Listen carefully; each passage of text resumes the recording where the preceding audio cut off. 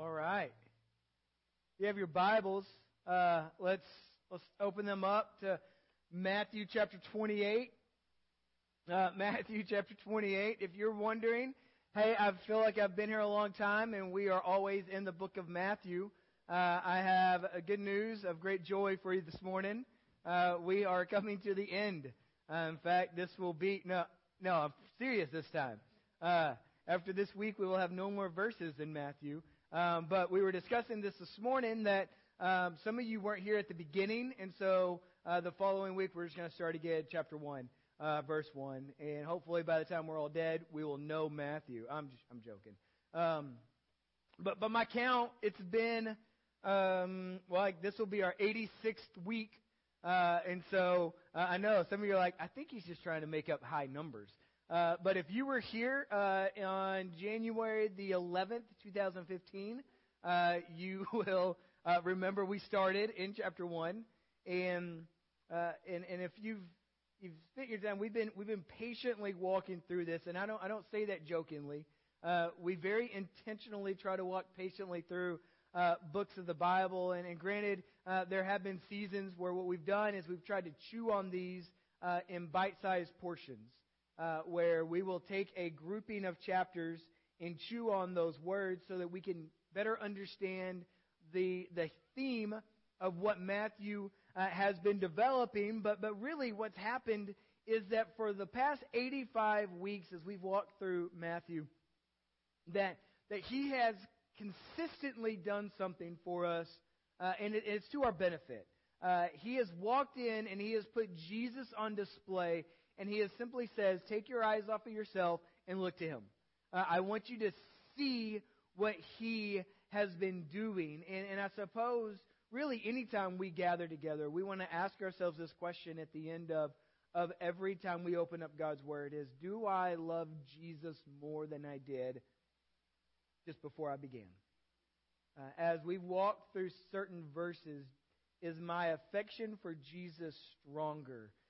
Do I appreciate his sacrifice more than when I began? And I know for myself, since 2015, this has been the case that I love Jesus more today than I did back then, and I loved him back then as well. That I've seen as we've walked through these verses together, really just parts of me exposed. I've seen areas of my own immaturity. I've seen areas of my sinfulness exposed. And really, that's happening at the same time that I see Jesus' mercy and his grace being poured out. And what's been my aim throughout all these verses is that we would grow in our love for Jesus. That we have seen in these chapters our King walking and healing and teaching and loving and sacrificing himself for a people that he loves, even those who are very hostile towards him, that you and I would say, they don't deserve your love. I do because I love you, but they don't because they're not being nice. We've spent time these past few weeks watching our King Jesus defeat death and sin and come back from the grave. We celebrate in him that death is swallowed up in his victory. That our lives have a greater purpose than just our own small stories. And now we arrive at the final scene of this incredible gospel where the last 5 verses begin to turn our attention away from what Jesus has done and forces us to listen to what Jesus tells us to do with our lives because of what he has done. And it changes everything. We find in these verses a great purpose, and we wrestle with the notion that the crucifixion and the resurrection without life change should cause us to pause in concern that maybe we don't understand the gravity of what Jesus has done for us. And because Jesus changes everything, our lives should reflect the change that he's making in our hearts. You with? Does that sound like a fair exchange? That you always get the better end of that bargain, by the way. And so what we're going to do is we're going to buckle down today. We're going to do some hard work, and we're going to hear Jesus activate us into the work of His ministry. He's going to clarify for us what it is God wants us to do with our lives. Now that if we are wrapped up in Christ, and I think what we're going to try to do, some of us this morning, because I've been trying to do this all week long, is we're going to try to avoid making flimsy excuses or defend our outright negligent behavior when it comes to the very specific thing Jesus is calling us to do. So let's pray, and then we will unpack these verses. Father, we come to you, and we thank you that on January the 11th, 2015, you were with us as we opened up into chapter 1 and verse 1. And we thank you that you are still very intimately with us as we wrap up chapter 28 and verse 20. We thank you that your Holy Spirit over these weeks has been very evident in our hearts. And I pray as we lean into some very clear instructions that we would understand how important it is, and we would not leave here wondering what it is you want us to do with our lives, that you would that your Holy Spirit would light a very literal fire in our hearts, that we would burn to make you known, that we would make much of you, especially in these next few moments as we open up your word. We love you, and we thank you. In Jesus' name we said. And everyone said, Amen. All right, so here's how we're going to break this up. We're going to deal with the setting real quickly, and then instead of going in order of the verses, we're going to skip one main verse, okay? Because what I want us to do is I want you to see the gas that makes the engine run, if that will make any sense here in a little bit. I want you to see two things that Jesus says to us so that we can better understand the thing that Jesus is calling us to do with our lives. And so the setting is, of course, we've been traveling with this. We celebrated last week. We had Easter in December, right? Mary and Mary, they are at the tomb. The angel's just kind of hanging out, sitting on top of the stone with his feet kind of waving. And he says, hey, go tell the guys that Jesus is back. You're welcome. You go into the tomb. You look, see for yourself. Then you go, all right?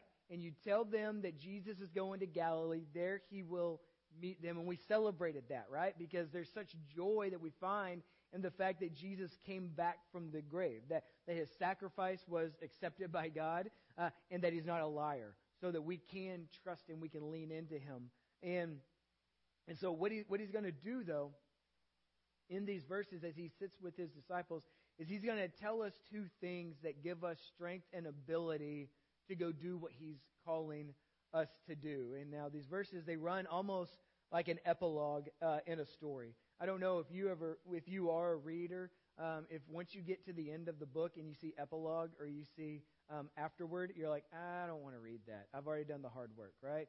I've finished the book. Now we should be very careful because though this reads almost like an epilogue, we feel like we've already hit the climax that Jesus is not dead, he is risen, right? We should pay very careful attention to these 5 verses because it tells us something really important. Verse 16. So chapter 28, verse 16. Now the 11 disciples went to Galilee, to the mountains to which Jesus had directed them. Okay? So it says the 11 disciples. And if you're wondering, you're like, oh, wait, I thought there was 12. Remember, Judas doesn't end his story well. It's tragedy. And when they saw him, they worshipped him, but some doubted. Okay? We're not even going to deal with that. Okay? We don't have enough time. Verse 18. And Jesus came, and he said to them this. Okay? He says, guys, listen. All authority. Okay? So if you like to underline your Bible, this is a pretty big 3-letter word to underline. All authority. All authority has been given. All authority in heaven and on earth has been given to me. Okay? So here's what we're going to find in verse 18. Okay? We are going to find Jesus make a very lofty claim. In fact, it's the first thing you can write down in your talk notes, that in the structure of the Great Commission, right? We find a very lofty claim that Jesus says, all authority has been given to me on heaven and on earth. That now, if you and I made that statement, right? If you walked in and said, guys, listen, don't worry about it. I have all of the authority on heaven and on earth. A very valid question that you would ask that person, you would ask me if I'd said it. What have you done to earn that credit? You know, what have you done to earn that authority? By which right do you have to make such a bold claim? And if you know me, you know that would be foolish talk, because I don't even have the authority in my own house. We have like a 5-year-old girl who apparently runs it now. That just happened overnight. Like, there's all of a sudden this 5-year-old, poof, you've lost all control. She walked in, kicked the door down, and says, "I will take over from here." But we ask this question, and I think it's very fair to ask. When Jesus says, okay, by all authority, I have all the authority in heaven and on earth, okay? That you would say, well, how and why, right? And it's a valid question, because he's about to tell you what to do with your life. And that's why Matthew has been so painstakingly at times walking us through Jesus' footsteps. It's why he spends so much time saying, okay, when Jesus did this thing, it's in connection to what was said about him. It's in connection to a prophecy spoken over him. It's about every time he opens his mouth, he tells you the truth, so that when you go to him and you say, help my faith grow here, he says, you can trust me. All authority on heaven and on earth. We've walked with him as he says, I'm going to yield up my spirit. I'm laying myself down as a ransom for many. And this is for your benefit. It's why we can celebrate that we are not left to our own, that Jesus has died for sin. And not only did he die, he triumphs over guilt and condemnation. He's been raised from the dead to triumph over suffering and death. And in his triumph over that guilt and over that condemnation and over that suffering and over that death, he's also defeated Satan. And he says that guy doesn't have control over you. That guy can't beat you. I am stronger than him. That because Jesus has triumphed so gloriously over guilt and condemnation and suffering and death and Satan, it says this, that therefore God, okay, therefore the Father has exalted him and given him a name that is above every name. And at the name of Jesus, it says this, that one day, at one time, all knees will bow, all tongues will confess that Jesus is Lord.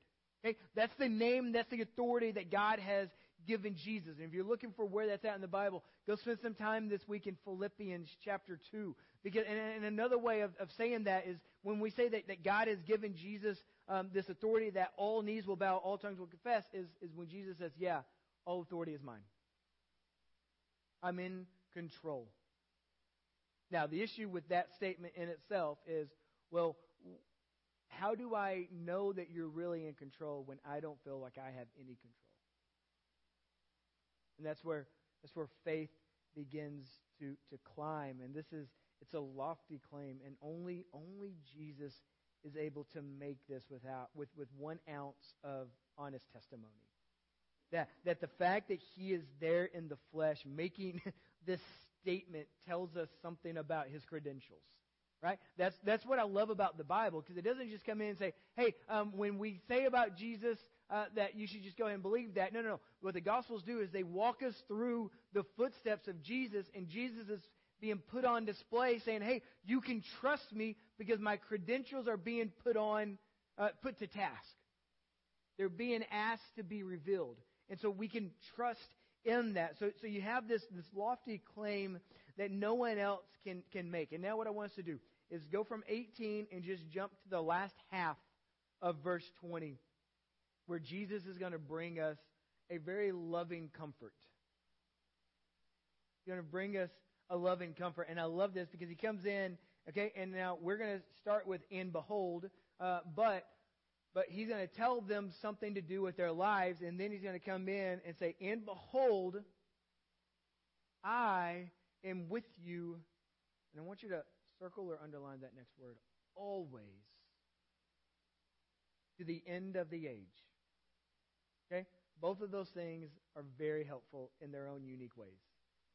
It says, behold, I am with you always to the end of the age. So this Jesus who has all authority over every enemy, over every disease, over every calamity, over every futility, promises to be with you. And He has never once lied to you. So you have no cause really to legitimately doubt that. That He has always promised this. And I think this is the preciousness of the new covenant that Jesus buys for us with His blood. That God says it in other places in the Bible. He says, I will be their God, they shall be my people, in Jeremiah 31. He says, I will not turn away from them, and I will do for them good, in Jeremiah 32. I will uphold them with my right hand of righteousness. Right before that, in Isaiah 41, when God is saying this to us, He says, do not fear. Don't be afraid. For I'm the Lord your God. I will uphold you with my righteous right hand. So Paul tells us that we can trust Jesus, that though everyone has deserted us, the Lord has stood by, given us strength, so that even in the worst threats of our lives, we can lean into this promise that Jesus says, I will be with you always. So who speaks this over us, right? This is the one who has all the authority in heaven and on earth. Nobody can take that away from Him. He's given us a promise, and no one can come in and say, you can't actually do that. Because He says, all authority on heaven and earth is mine. No one tells me what to do. No one. In fact, to me, this is a very loving comfort that Jesus brings us. This is beautifully powerful, and it's grossly underused in our lives. The fact that Jesus is with you. Is it not the case that sometimes you forget that? That oftentimes when life gets difficult, or when life gets scary, or when life gets hard, you say, where is God in this moment? Is Jesus not even paying attention to what's going on because all hell is breaking loose in my life? And here's a promise. Some would say this is a fact.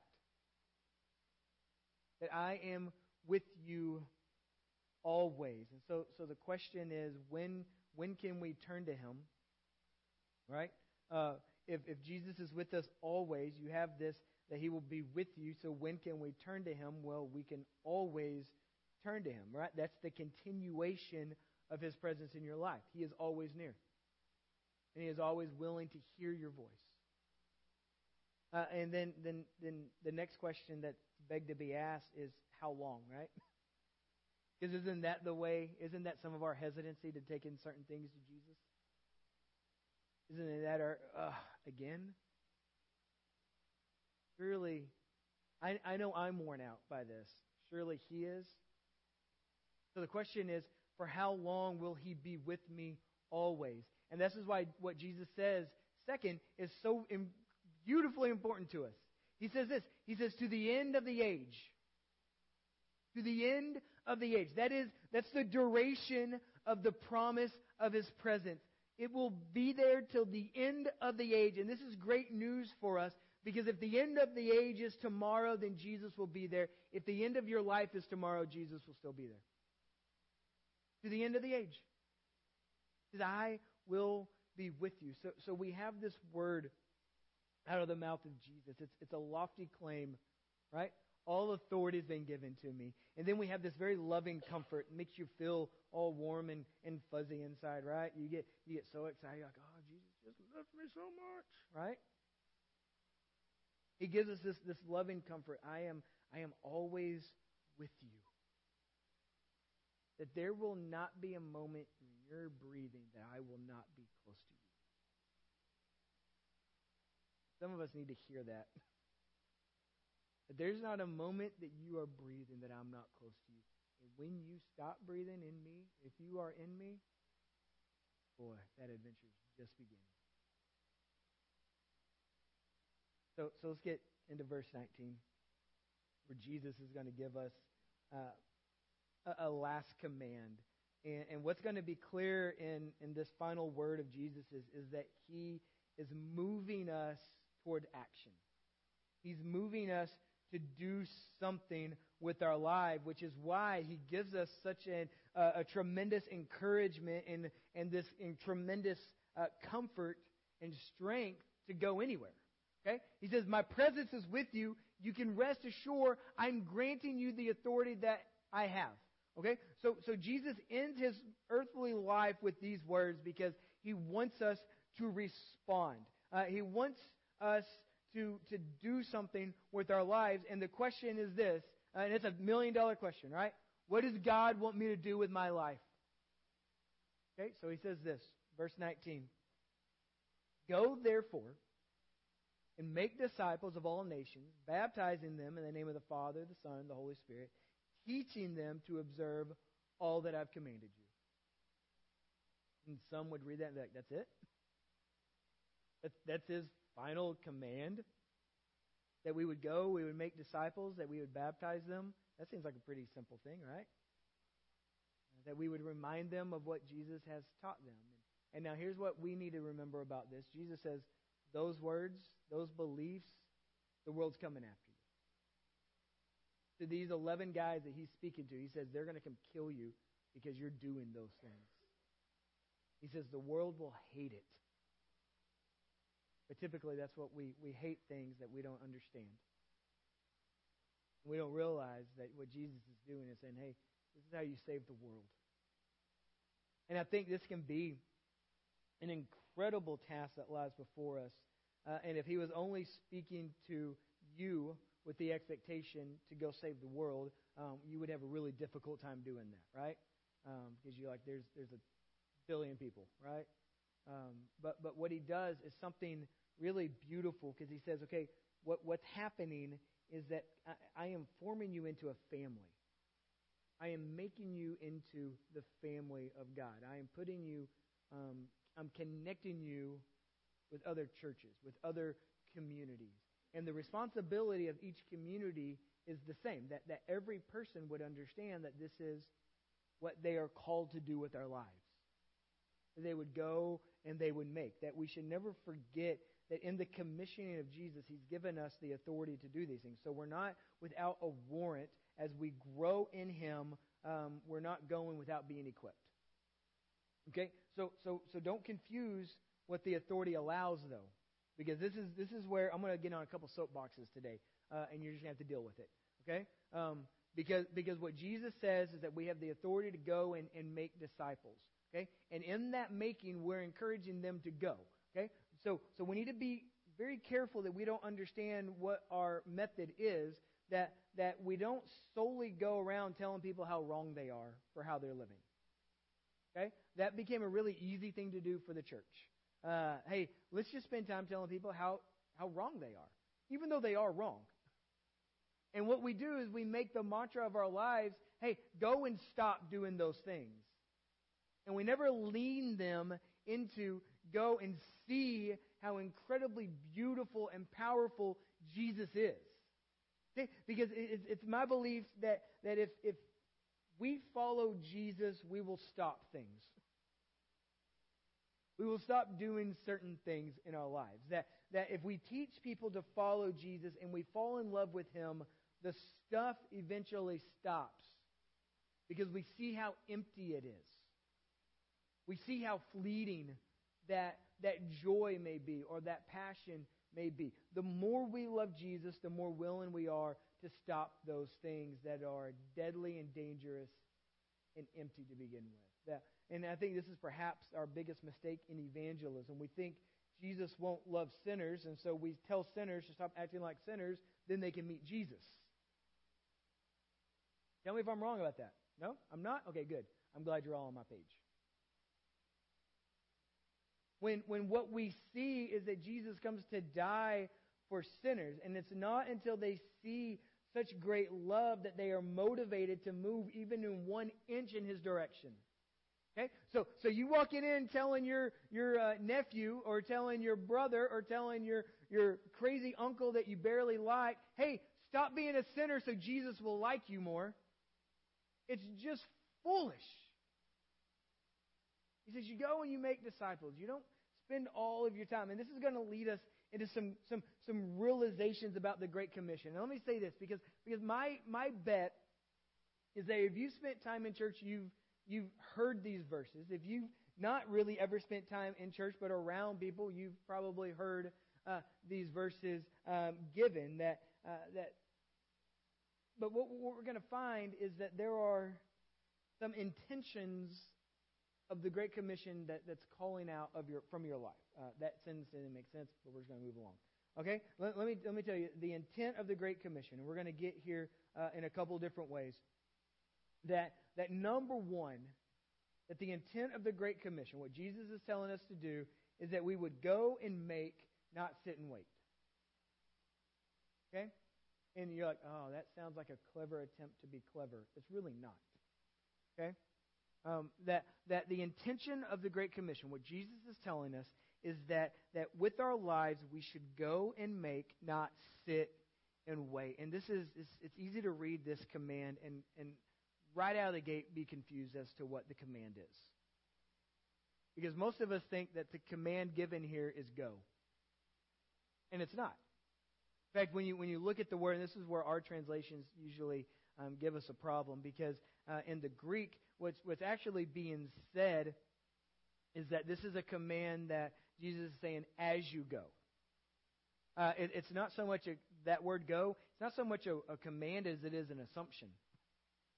That as you go, as you walk, as you are living in the wake of what I have done, okay?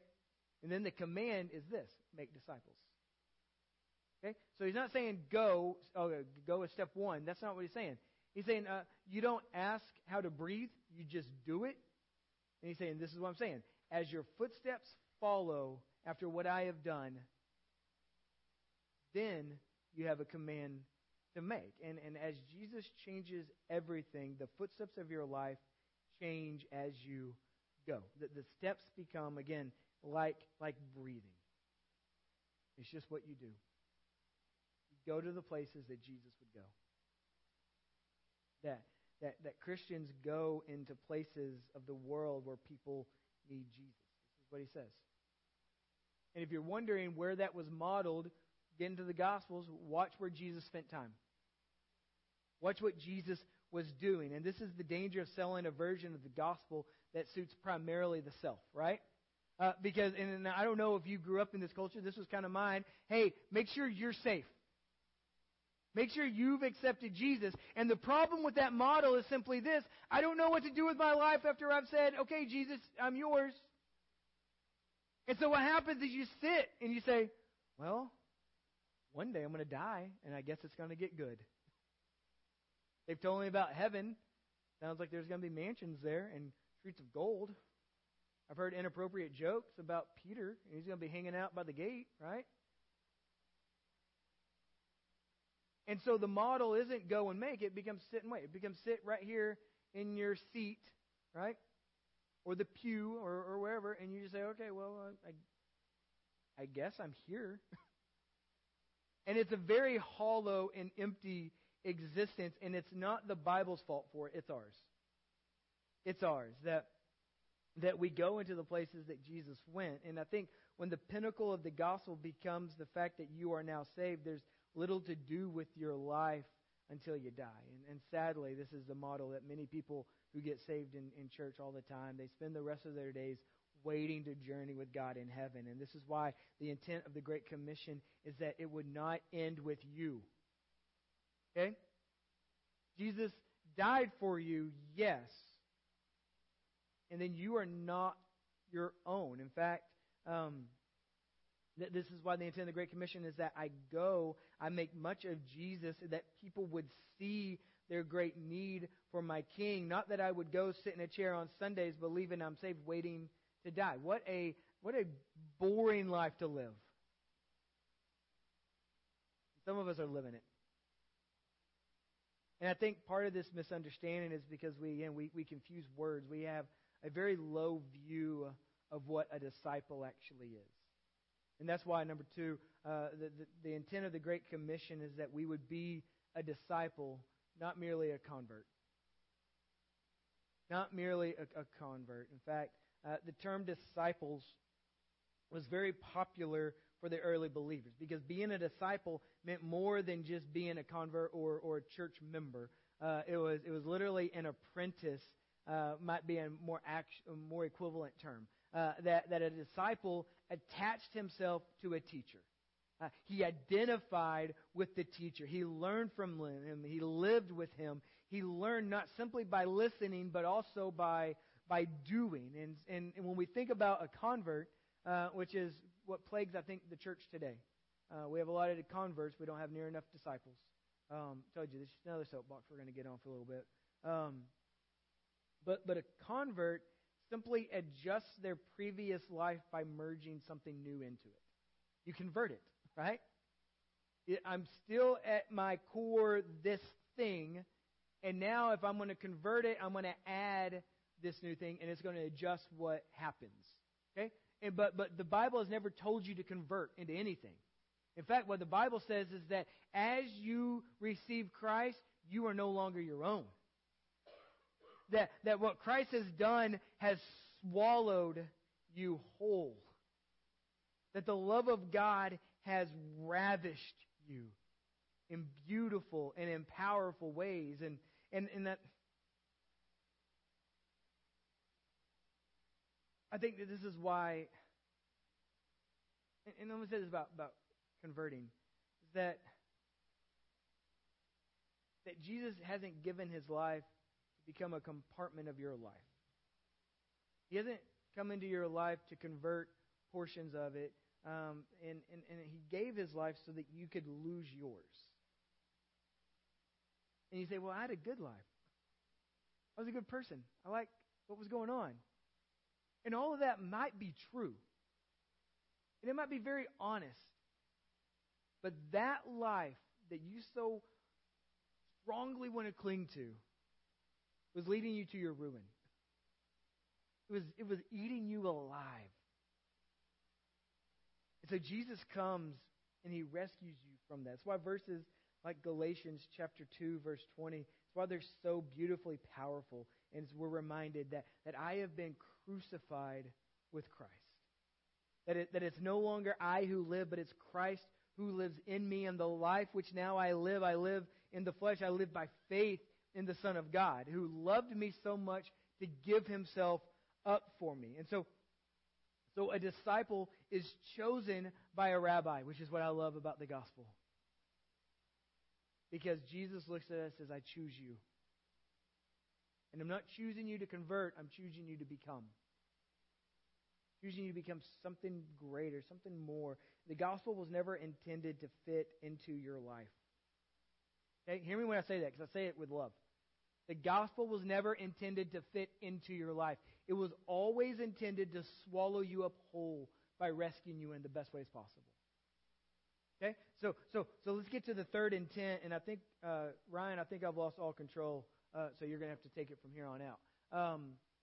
That the intent of the Great Commission is that, thirdly, that I would be passionate about making disciples. My harshest words all week are coming right here. I'm just letting you know. You're like, well, he's kind of been a jerk the whole time. I'm going to be more of a jerk here in a second. That the intent of the Great Commission is that I would become very passionate about making disciples. That when Christians go, they don't wander aimlessly. They go with a laser-locked focus. They go in this desire of helping those who are far from God find life in Christ. Their love for Jesus becomes evident. And because it's evident, it's attractive. Not because of anything you're doing, but because of what Jesus has done.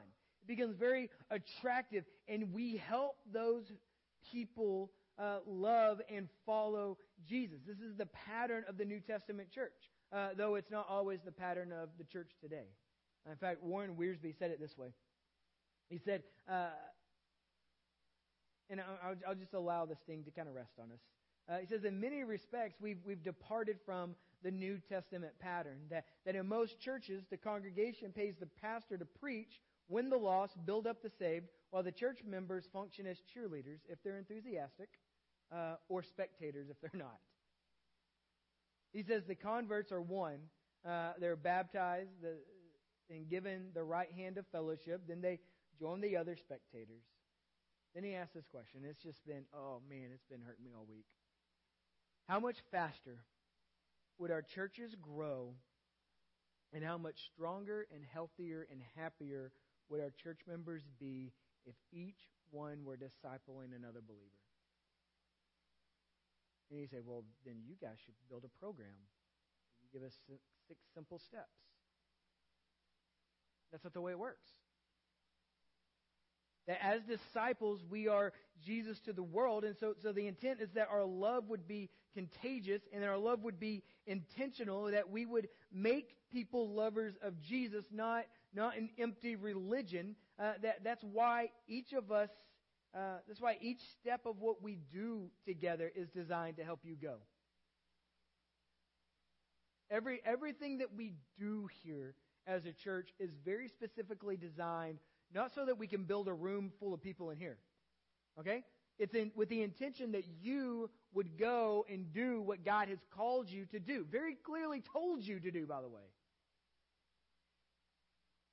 That we gather on Sundays together to make much of Jesus collectively, and we chew on His Word as a way of centering our hearts for the adventures, to remind us what really is important, what really does matter with our lives. We gather in merge groups because together we create community that gives us strength and accountability for those kind of adventures. We stress to men around here the importance of being family shepherds because they have a command to be the spiritual leaders in their homes, not so that they can have a really nice looking, beautiful family picture over the mantle, but so they can lead their families in purpose and they can lead their families into stories worth telling. We encourage our kids to know the important role that they play in the story of God today with their friends, because today is the time they will have access to as many people as they will ever. And that starts with at any age. We serve our communities not because the church should lead their cities in compassion, though they should. We serve our communities so that those being served may see the love of God, especially in the midst of difficult circumstances. Because in the middle of difficult circumstances, your awareness of what God is doing is heightened. And you're more willing to say, only God could have done that. We serve because that matters. And let's not be confused. All of our movement as the church and as the believers should be in one simple direction, that we would go and make disciples by making much of Jesus. And if you haven't said anything about Jesus this week, you have a problem. Uncomfortable just yet? Okay, good. Let's start wrapping this up. That here's an honest confession, okay? Jesus says, all authority in heaven and earth has been given to me. Go and make disciples. Baptize them. Teach them. I will be with you always. Let me tell you what's hard to say here. We don't do that well enough in the church. And when I say the church, let me clarify a little bit. What I mean is this church. What I mean is us people. We don't do this well enough, because if we did, we couldn't contain it. Because it was never intended to be controlled or contained. What God is doing, there's this beautiful image in the Bible about what God does, that He moves like fire. Some of you this week have seen images, right? You've watched news reports of what's happening in California, and you see just, it's weird because it's incredibly scary, but also magnificently beautiful to watch a fire move. And that's what the Bible's telling us to do. He says you move like a fire. He says you allow what Jesus has done to change your entire life, to change your entire makeup. And when I say we don't do this well enough here, I'm not joking. Because I know I don't do it well enough here. And I think if you're like, whoa, cool it, bro. Ask yourself this simple question. Did you go and make this week? The past 7 days, did you go and make, or are you sitting and waiting? Think about opportunities. Some with perfect strangers. Some with people you know what's going on in their lives, and you know they really need Jesus. In fact, sometimes you just joke around, boy, they need Jesus. And you don't get, no, they really do. But Bag, I'm doing good stuff. I'm being nice. I'm opening doors. I've even given a parking space to that person I don't really like. I'm doing good. And what I would say is good. Go join the Lions Club. Go be part of the YMCA. Go join with a group of people that are just doing good, random acts of kindness. But don't confuse that with being a gospel-believing follower of Christ. That you can do all of the good in the world. And if the love of Christ isn't attached to it, it's useless. Just utterly useless. Because yes, people need clothes. Yes, people need blankets. But what they need most desperately in their life is Jesus.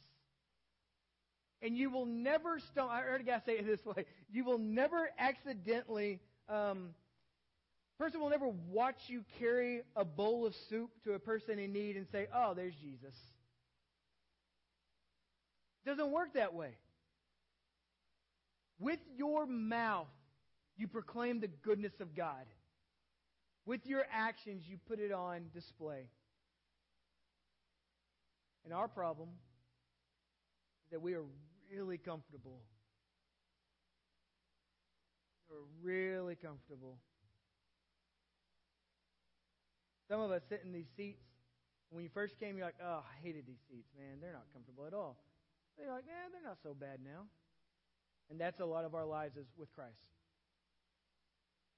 I've grown comfortable in just not caring about what He's told me to do. Those are hard words. They're hard words when you put it that way, right? Because what we typically do is we dress these words up and we're like, yes, and then we want to make that, hey, next Sunday is Bring a Friend Sunday. Right? Then all of you for 1 week, just like, oh man, I want to invite like 4 of my friends. I'm going to be exhausted this week from inviting friends to church. That's not what He said.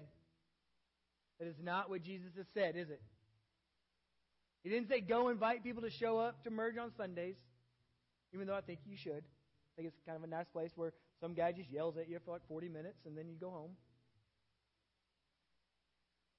No. You go into the dark places of other people's lives and you shine your light. Because it is the only way they find their need for Jesus. Now the danger, and I'm sorry, I'm just rabbit trailing, but the danger of this is this. Well, what's my system? What's my program? So I'm going to really focus each week now on one person. And don't put a formula to it. Just go. Just go. And you go with open hands and with eyes wide open and you say, Jesus, wherever you're sending me and whoever you're sending me to, I just want to be you for them. I want to love them with your passion. I want to serve them with your sacrifice. I want to make much of you because you deserve to be made much of. And our desire this week is to love God by... Please stand with me. Might want to stretch a little bit. Maybe your ribs are sore from being punched. I like that. I like you being sore. It's your heart's way of saying, hey, we're doing some stuff. Your heart's way of saying we're doing stuff. We wrap up. We want to make some prayer available to you. Mark and Heather and Keith and Kim, they'll be up here. We want to pray with you. Maybe you do need to deal with this morning the fact that, man, you have become very comfortable with sitting and waiting. Very comfortable. That you've confused good intentions and random acts of kindness as proclaiming the beauty of Jesus. And that you would be willing to take the step. Be willing to open your mouth and proclaim and teach Jesus to other people. Let's pray. Father, we come to you and we are very thankful and mindful of all that you've done. And I pray we would carry the weight of that. That we would feel the importance of it. That we would not be satisfied here with the fact that maybe we invited someone to show up somewhere. That we would not be satisfied with the fact that we're just with random acts of kindness while we're wearing a church t-shirt. But that we would only be satisfied when you are being made much of. That we would walk into dark places. That we would rely on strength that only you can provide. That we would lean so heavily into miracles that only you can perform. And that as we make much of you, others would see their desperate need for you. We thank you. In Jesus' name, amen.